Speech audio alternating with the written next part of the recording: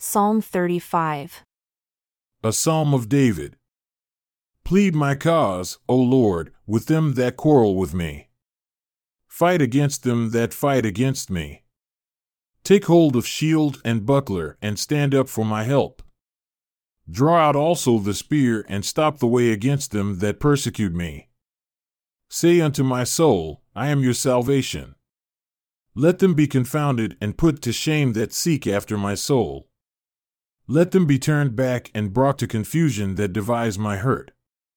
Let them be as chaff before the wind, and let the angel of the Lord chase them.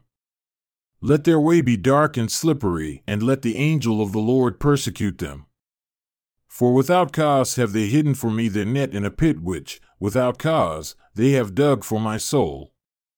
Let destruction come upon him unawares, and let his net that he has hidden catch himself, and to that very destruction let him fall. And my soul shall be joyful in the Lord, it shall rejoice in his salvation. All my bones shall say, Lord, who is like unto you, who delivers the poor from him that is too strong for him? Yea, the poor and the needy from him that spoils him? False witnesses did rise up. They laid to my charge things that I knew not. They rewarded me evil for good, for the purpose of the spoiling of my soul. But as for me, when they were sick, my clothing was sackcloth. I humbled my soul with fasting, and my prayer returned into my own bosom. I behaved myself as though he had been my friend or brother. I bowed down heavily, as one that mourns for his mother. But in my adversity they rejoiced and gathered themselves together. Yea, the abusers gathered themselves together against me, and I knew it not. They did tear me, and ceased not. With hypocritical mockers and feasts, they gnashed upon me with their teeth. Lord, how long will you look on? Rescue my soul from their destructions, my darling from the lions. I will give you thanks in the great congregation.